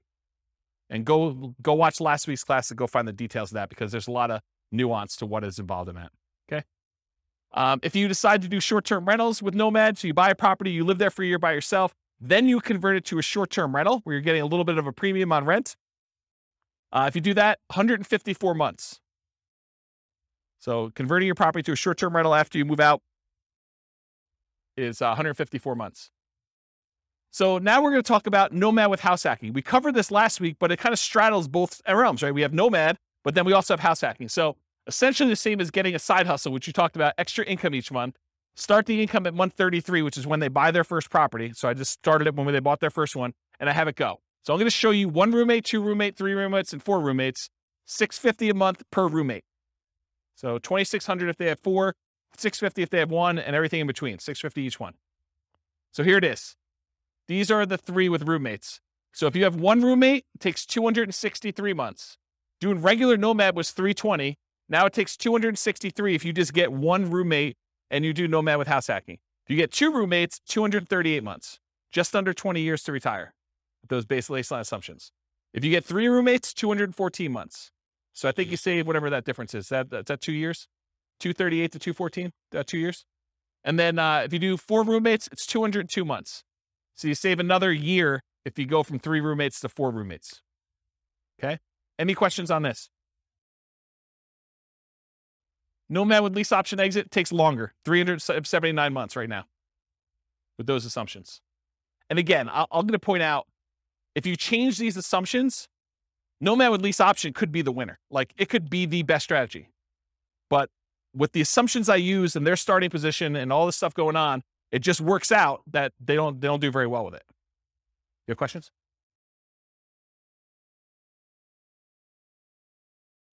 No. As soon as they retire, they stop with roommates. So as soon as they hit financial independence, they no longer have roommates because they have enough income coming in after that.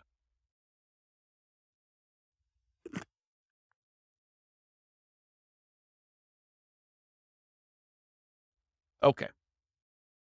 So the ultimate real estate agent retirement plan, if you have a real estate license and when you buy a property, you put 5% down, you immediately get 3% back. So you get 60% of your down payment back when you buy properties.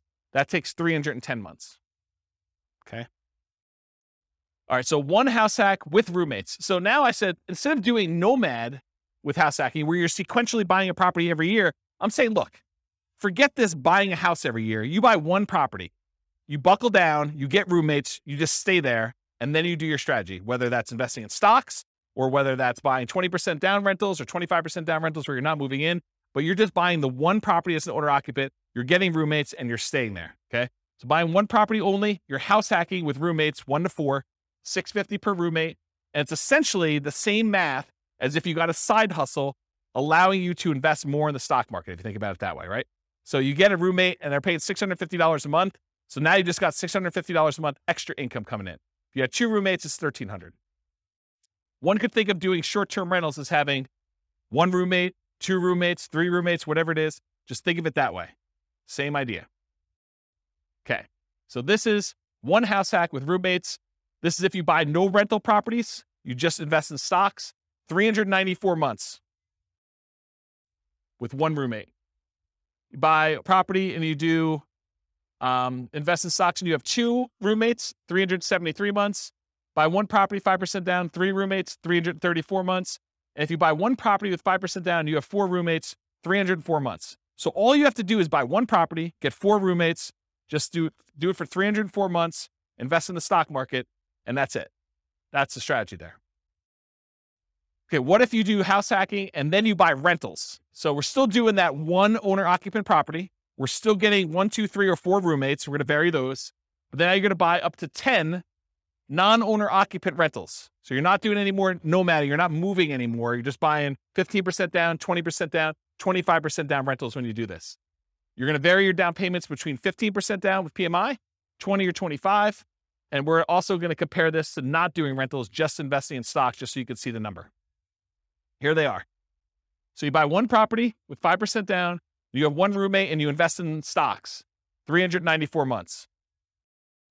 You buy one property with 5% down, with 1 roommate, and you buy 10, 15% down rentals, 357 months.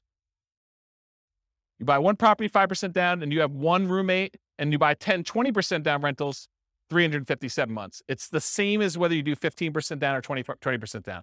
Doesn't make that big of a difference in this case.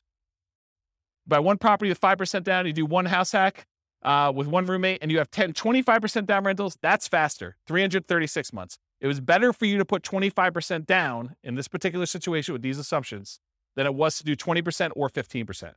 It's faster. Counterintuitive. Save up more, wait to buy the properties, then when you buy them, they have better cash flow. Doesn't make a lot of sense, but mathematically, it's what happens.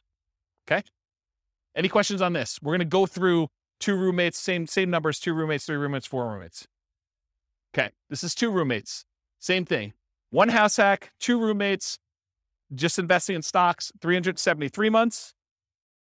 1 property, 2 roommates, you would buy 10, 15% down rentals, 321 months.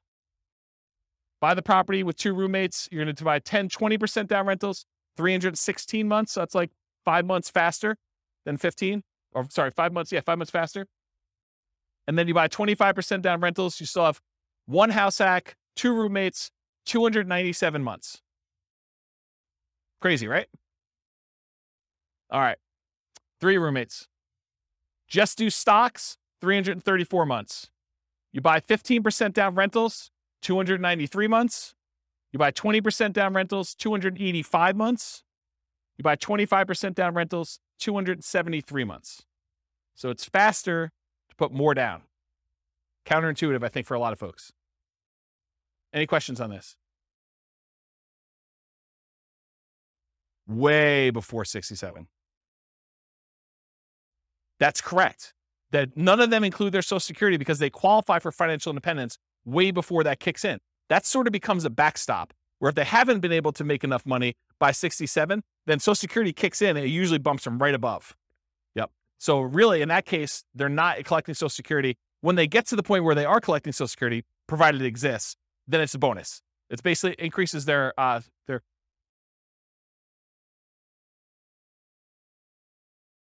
till 67. What do you mean?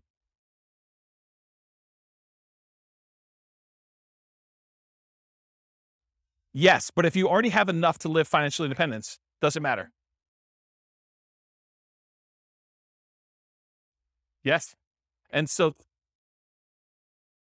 that's correct. That's what I said before. That's why I said I assumed it was going that you're working to 6-7, but really, if they stop working early, it's going to be lower than that. But by then, it doesn't matter because they've already achieved financial independence earlier. They have enough income coming in from their investments between, rental property cash flow or the stock market, that safe withdrawal rate, that it doesn't matter because they've got whatever it is, $5,000 adjusted for inflation coming in.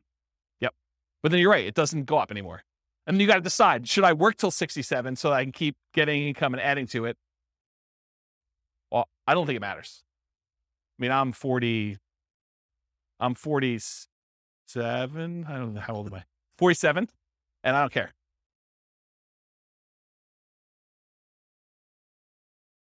Well, so this is why there could be a full day class in this. If we go look at their actual retirement income, when you have rental properties and you just pass over that line, if you haven't paid off your properties, your standard of living tends to increase over time where it doesn't matter. Rents kind of creep up a little bit. Your expenses creep up, but it's only taxes, insurance, and maintenance. It's really not that principal and interest part of the payment. And so that stays fixed. So your cash flow tends to improve. Once you get over that threshold, when you have rental properties, it tends to keep kind of creeping up. And then magical things happen every time you pay off a property. It's a big bump, right? Because you no longer have principal and interest payment at all. So every payment that pays, every property that pays off, if you're buying them a year apart or whatever it is, when you're buying 20% down or 15% down, it's nice little chunks up every time you do that. And it's more than keeping up with inflation. Because if your rents are keeping up with inflation at 3%, but rent is the whole amount, and only your expenses, like your tax and insurance, are increasing, the other part of it's staying fixed, the amount of your cash flow is increasing faster than that. Does that make sense? Yeah. So this is why we could dig in. I have charts on showing like all this great stuff. It's really, really cool. But yes, it doesn't matter. Once you get to the point, you're like, okay, Social Security is just a bonus. It's like if property values and rents went down and I just had enough to kind of creep over the line. If everything was paid off, I've got, just enough for that. Then Social Security becomes like an extra thing. But for the most part, it's a blip on the chart for most people. Yeah. Yeah. Age 43. For which one? 273? Yeah. So age 43. That's not bad. Not bad. All right, so this is 3 house hacks, 3 roommates. If you do 4 and you just invest in stocks, 304 months. If you buy the 15% down rentals, 293 months. If you buy the 20% down rentals, it's 285 months. And if you buy the 25% down, it's 273 months. Okay. Now what I did is I combined all just the house hacking ones and I tried to group them so that you could just see visually how big they are. The numbers are all there, but it's going to be hard for you to read back there. But you could see this is the one where they are just investing in the stock market. This is the one where they're doing one roommate with 15% down, 20% and 25. And then this is 2 roommates, 3 roommates, and 4 roommates. The difference between 3 roommates and 4 roommates is not significant at all. It's actually the same. So it didn't matter.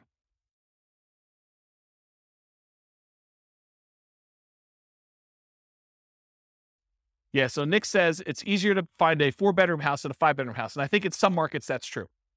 But you could find a 3-bedroom house with 2 rooms in the basement too, right? So you definitely can find 5-bedroom type units. Yeah. Yep. But you can see a steady decline for the most part as you do this. And as you go from 15% down to 25% down for these numbers. What I find interesting though is you get 4 roommates and you ignore all the real estate stuff, still 304 months, which is pretty promising, right? Even better than doing some rental stuff with 2 roommates and stuff like that. A lot less work, right? Right. So you got to make it worthwhile. And again, it's these specific assumptions and their situation and their properties and everything else. You buy in a different market, the numbers could be very different. And there's another weird thing that's going on here is equity does not get calculated into this formula with my assumptions. Why? Because equity doesn't count to financial independence, right? You remember the formula for financial independence is all the passive income from annuities, Social Security, and pensions. So that's not any of those. Cash flow from properties, it's not really there, although it's kind of a weird function of that when you pay off a property.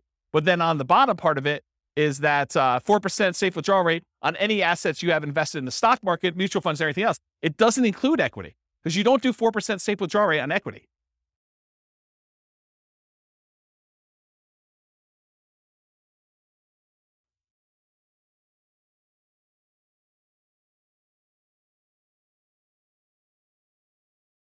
So I don't want to speculate because sometimes with leverage, you end up with a weird net worth thing where it could be better.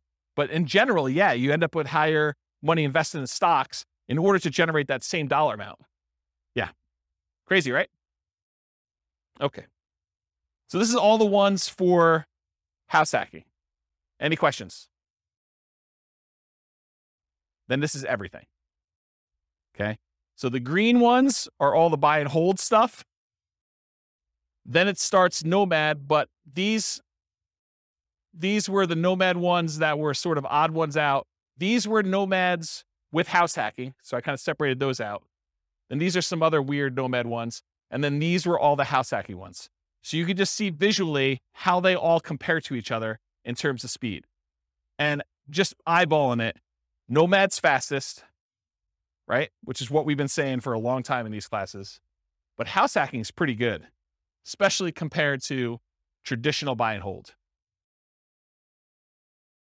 right? And honestly, when you combine house hacking and Nomad, those tend to be pretty sweet.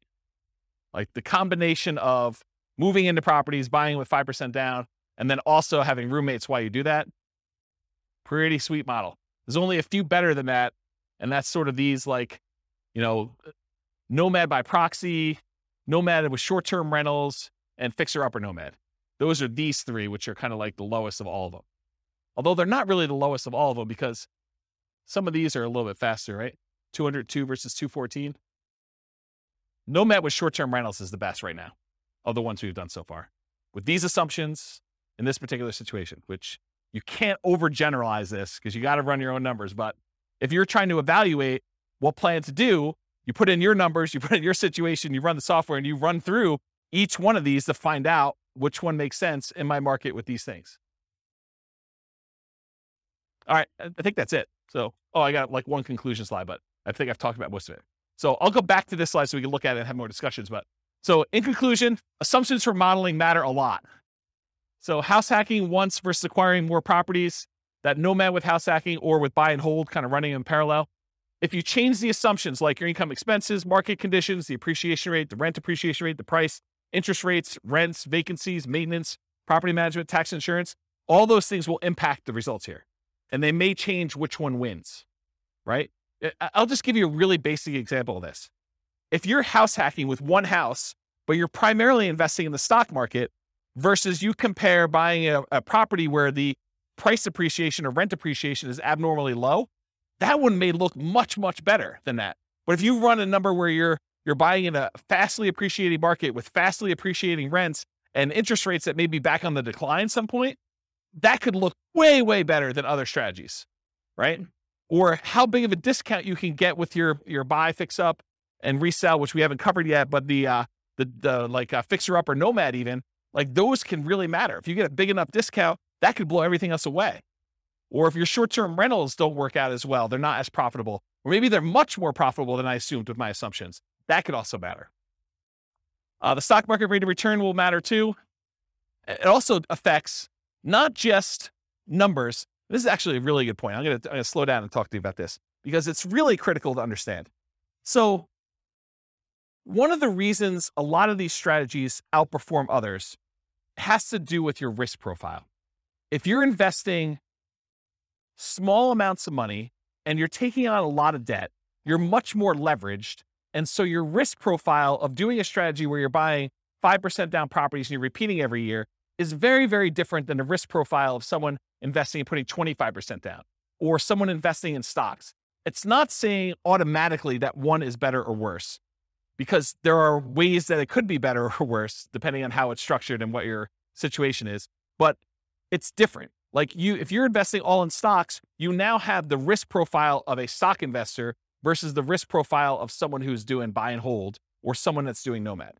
And so these strategies, one could get you there faster, but if you look at all the different ways we measure risk, and there's several different ways that we look at stuff, everything from your debt to your net worth, to your debt to your liquid net worth, to your rent resiliency, to your equity resiliency, like all of those different ways of measuring like risk in a particular strategy, and you compare those one risk curve versus another risk curve, you may say, this is not worth the extra 3 years that I would earn. Or you may say, it is totally worth that to do it this way. And you can kind of look at those things. So risk matters a lot. And this comment about what you're investing in and its risk profile is pretty profound. Yeah. So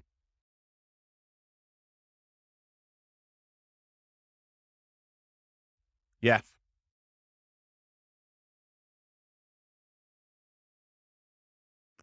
So what Nick said off mic is you got to take into account the amount of work you're putting into. Doing short-term rentals could be a lot more work than just automatically investing $1,000 from your paycheck in index fund each month. And so you got to be aware of that too. So totally, absolutely. And we talked about that idea when we talked about how part of the extra return you're getting from short-term rentals is your labor. It's not just dollar return. So yes. Your safe withdrawal rate would matter here. Whether you're buying duplex, triplex, fourplex, or single family homes would also matter. The strategies that work best in that market may differ from your market. You got to do the math. And I tried to do modeling for about 300 US cities. If you go to realestatefinancialplanner.com/model and just pick your city, I tried to do, and it's getting better. It's more like a late alpha kind of situation here. It's going to get a lot better over time. But the idea is that there'll be like 100 different scenarios all pre-done for you where you just copy it to your own account and just make changes to whatever you're doing. So any questions? No questions? You already took them all? I don't know. I found it pretty interesting to kind of see these all laid out. I've never done it like this before, where I've kind of laid out buy and hold versus nomad versus house hacking all on one chart before. So I found this pretty interesting. Do you guys find it interesting? Anyone changing their strategy based on this? You got to do more nomad? Weren't you telling me last week that you were buying properties and then selling them? Yeah. Buy, fix up, then resell. Like getting roommates? Yeah. Yeah. I think I talked to you about this last week. Doing the 2 years is, it's not as good, because if you could do them if you do them once a year, you just pay the tax, you end up working out better. If you actually sit down and do the math. So just pretend you sold it and actually paid the tax on it.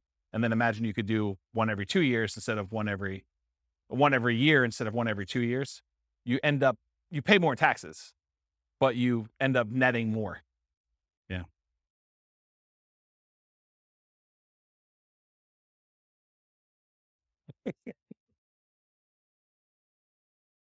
Yep.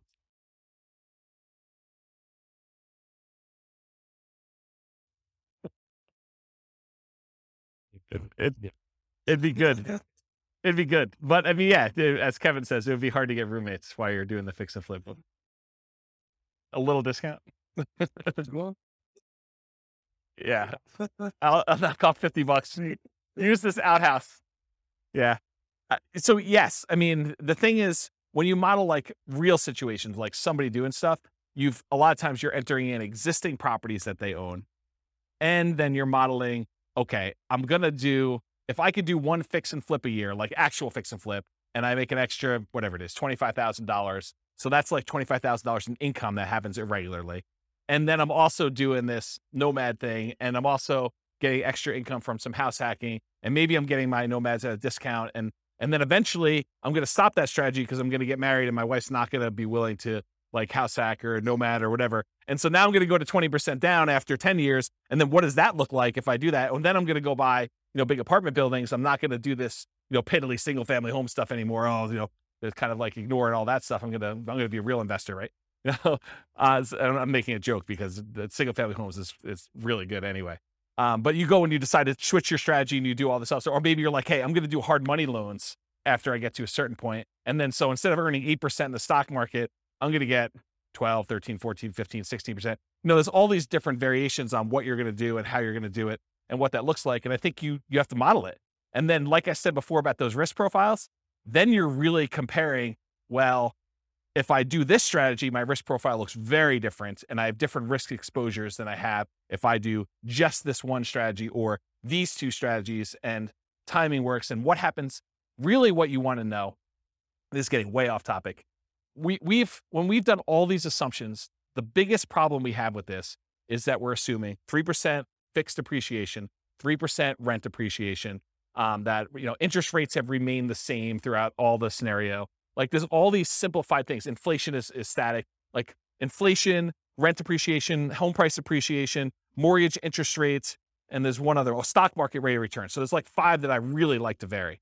So if you do it differently, have you guys ever been to a financial planner where they do Monte Carlo analysis? They say, if you invest $500 a month in the stock market, you have an 86% chance of being financially independent by age 65. Like you've done it where they've done the 1,000 run Monte Carlo with the stock market, and you see all the little wiggly lines and they show you your middle line and you're kind of band of probability. Have you seen all this? Have you guys know what I'm talking about?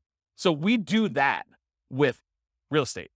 So instead of it being 3% fixed appreciation, I say, well, let's make it random. Let's make it so that on average it's 3%, but it could be negative 10. We could have a really bad year, or it could be positive. I don't know, where we see this last year, 18? So positive 18. So we can have this really wide range of what like home price appreciation is, and random rent appreciation, and random mortgage interest rates, and random stock market rates. And so we can have all of those being random. And then you tell me your strategy where you're like, okay, I want to buy a house every year as a nomad and I want to get roommates. Like, how does that look when maybe house prices go up really, really fast on you in year 3 and you're unable to buy them because your debt to income ratio gets all out of whack?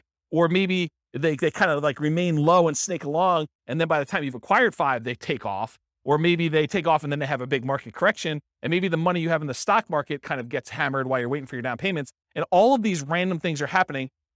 And we do 1,000 runs or so. And then I show you what's your probability for success there and what your probability risk curve is for all that stuff. That's what's crazy. Because then you could see, well, what happens if everything's not up and to the right? It's not always 3%. It's not always the mortgage interest rates are going to go in my favor or the stock market's going to go in my favor. Then you start to see, oh, well, this is problematic. I don't actually get to my financial independence number all but these really small amount of times if I do this particular strategy because I'm being super aggressive.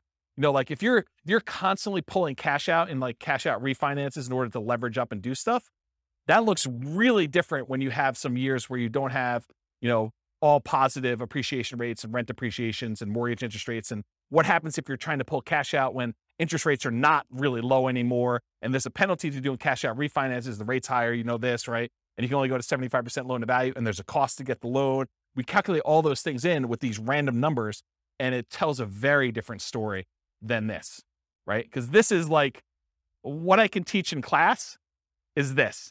And for some of you, like even this is like, holy crap, James, too many numbers, right? Like I can't keep everything straight. So imagine me trying to go and do Monte Carlo, like good luck, right? But I do that in the Real Estate Financial Planner podcast. So like the Real Estate Financial Planner podcast, not the one that these classes are on, but those are actually like I pick one. So for example, I think we're doing, where is it? We're doing the one where he just bought an owner occupant property. So it's this one. So we're here. So we did episode 7. So episode 7 is me taking a single situation. They bought one owner occupant property and they invested in stocks. And I do like a 20-minute episode telling their story and walking through with fixed assumptions. Then I do an advanced episode where I make everything random. And I go into detail about how random stock market rates, random rent, random price, all that stuff impacts them in that one situation. And then next week, I'll do episode 8, which is them buying 20% down rentals. So that becomes episode 8 for the Real Estate Financial Planner podcast. And then there's an advanced version of that. And they're separate podcasts. So that's the thinking. So over time, you'll start to get a feel of, oh, this is more risky, you know, lower probability of success than this one. Or the range, the variance is much greater, where they may be able to achieve financial independence really early if things really go their way, but it could be really, really late if they do that. Where another strategy might be a very narrow band. It's like within 5 years and like 90% of the runs are within that, right? And so you could see the difference between those. Does that sort of make sense? Okay. Yeah. Oops. Yes. 10%. Yeah, because that could happen. So we could do it such that they're tied. Like I can make it so that, you know, rent appreciation and price appreciation are the same. So if one's going up 5%, the other one's going up 5%. We could do that. Or I could make it so that they're at least correlated, right? Like I could do, it's 5% appreciation, and then do like plus or minus 1 from that, right? Like I could do some type of coding to that. I haven't gotten to that point yet, partially because I do think that you can see situations where they are uncorrelated. And so I kept it uncorrelated for that reason. What's that? You can. Yeah. You could see like the wide range of things in that case. Yeah. Are you like a math person? Okay, good. Yeah, good. Awesome. I mean, I like math people. So, yeah, Right. So you get the range of values to do it that way. Yeah. So you understand what I'm talking about. So I didn't program specifically in a pandemic, but I did do market corrections. And so what I did is I have another rule that you can run where there's a random event. And during that random event, we have a precipitous drop of the stock market and a precipitous drop of prices and rents. And so you have like a event, you could set whatever the probability you want it to be, 1 in 100 months or 1 in 1,000 months, you set whatever it is. And then the actual range of what the drop is. So you could say it's, somewhere between 5 and 20 or 5 and 30 or 5 and 40, and that's a percent. And so it just drops the stock market completely by that amount, or property values by that amount, or whatever it is. And you could set those up as like one-off market correction drops. And that's an additional rule besides just the random things, which I haven't, I'm not even doing that in the advanced things because I haven't built it up to where I feel as though people can follow along. Eventually they'll get to the point where like, okay, this is old hat, James, you're doing random every time. Like, oh, no. There's a lot more. So, yeah. Pandemic button. Yeah. Yes, that's right. That's right. Yes. So you could put your own stuff in there, right? And yeah. Yeah. You look at your own charts. So we have a whole chart for rent resiliency, and I've yet to build the equity resiliency chart, but that's going to be built before the next class, for the class that I teach on that. But yes, so you go look at the curve, and then you look at the curve compared to another scenario. So you build out your whole scenario. This is my plan. Then you make a copy, and then you modify the copy so that the copy becomes, okay, instead of doing this, change this and change this and change this. And then you could plot the charts over each other to see, oh, here's my cash flow. Here's my net worth. Here's my rent resiliency chart. Here's my debt to net worth. Here's my debt to my liquid balance, all my account balance stuff. Here's my number of reserves that I have in cash. Here is, here's my time to financial independence. Here's my time to, my ideal financial independence. Here's my time to 2 times my ideal financial independence. So you can look at all of these different metrics and compare them. And it's not, you can't, just like we saw here, you can't just look at one number and see, right? There's so much more going on beyond these numbers that it's hard for you to understand, because some of these you might get to financial independence, but then your standard of living, you got to hug that financial independence number. You got to hug $5,000 a month, inflation adjusted. Otherwise, it's going to be ugly. And then other ones, like you're blowing through $5,000 a month. You're $5,000 a month going toward $20,000 a month, because your rents on all your properties once they're paid off is very different than the rents, than just investing in stocks as an example. And so there's more to it than just number, right? We kind of focus in on this as a simplistic tool just for teaching, but it's nuance. Everything is nuance, right? Like you talk about somebody in your job, they're like, oh, so you do this in your job. You sit down and you plug in numbers into your spreadsheet all day and that's what you do. Well, sort of. Maybe a little bit more than that, right? Like it's like there's more to it than what you first see. So I don't know. That's how I think about it. All right. Any questions? All right. Thank you all for coming. I appreciate it. I will see you all next week for whatever we're doing. With home prices up, mortgage interest rates up, and rents up, but not quite enough to counteract the higher prices and interest rates, cash flow on rental properties in Charleston is harder than ever. Book a call with the Real Estate Financial Planner to apply our proprietary 88 strategies to improve cash flow on your rentals. See the show notes for a link to schedule your call and improve your cash flow today. If you're a real estate agent, lender, or professional in Charleston that wants to help our real estate investor listeners, consider reaching out to learn about collaboration opportunities with this podcast. We'd love to add more value to our listeners by having you assist our investors buy, sell, and finance their real estate investments. See the show notes to schedule a call to discuss collaboration opportunities.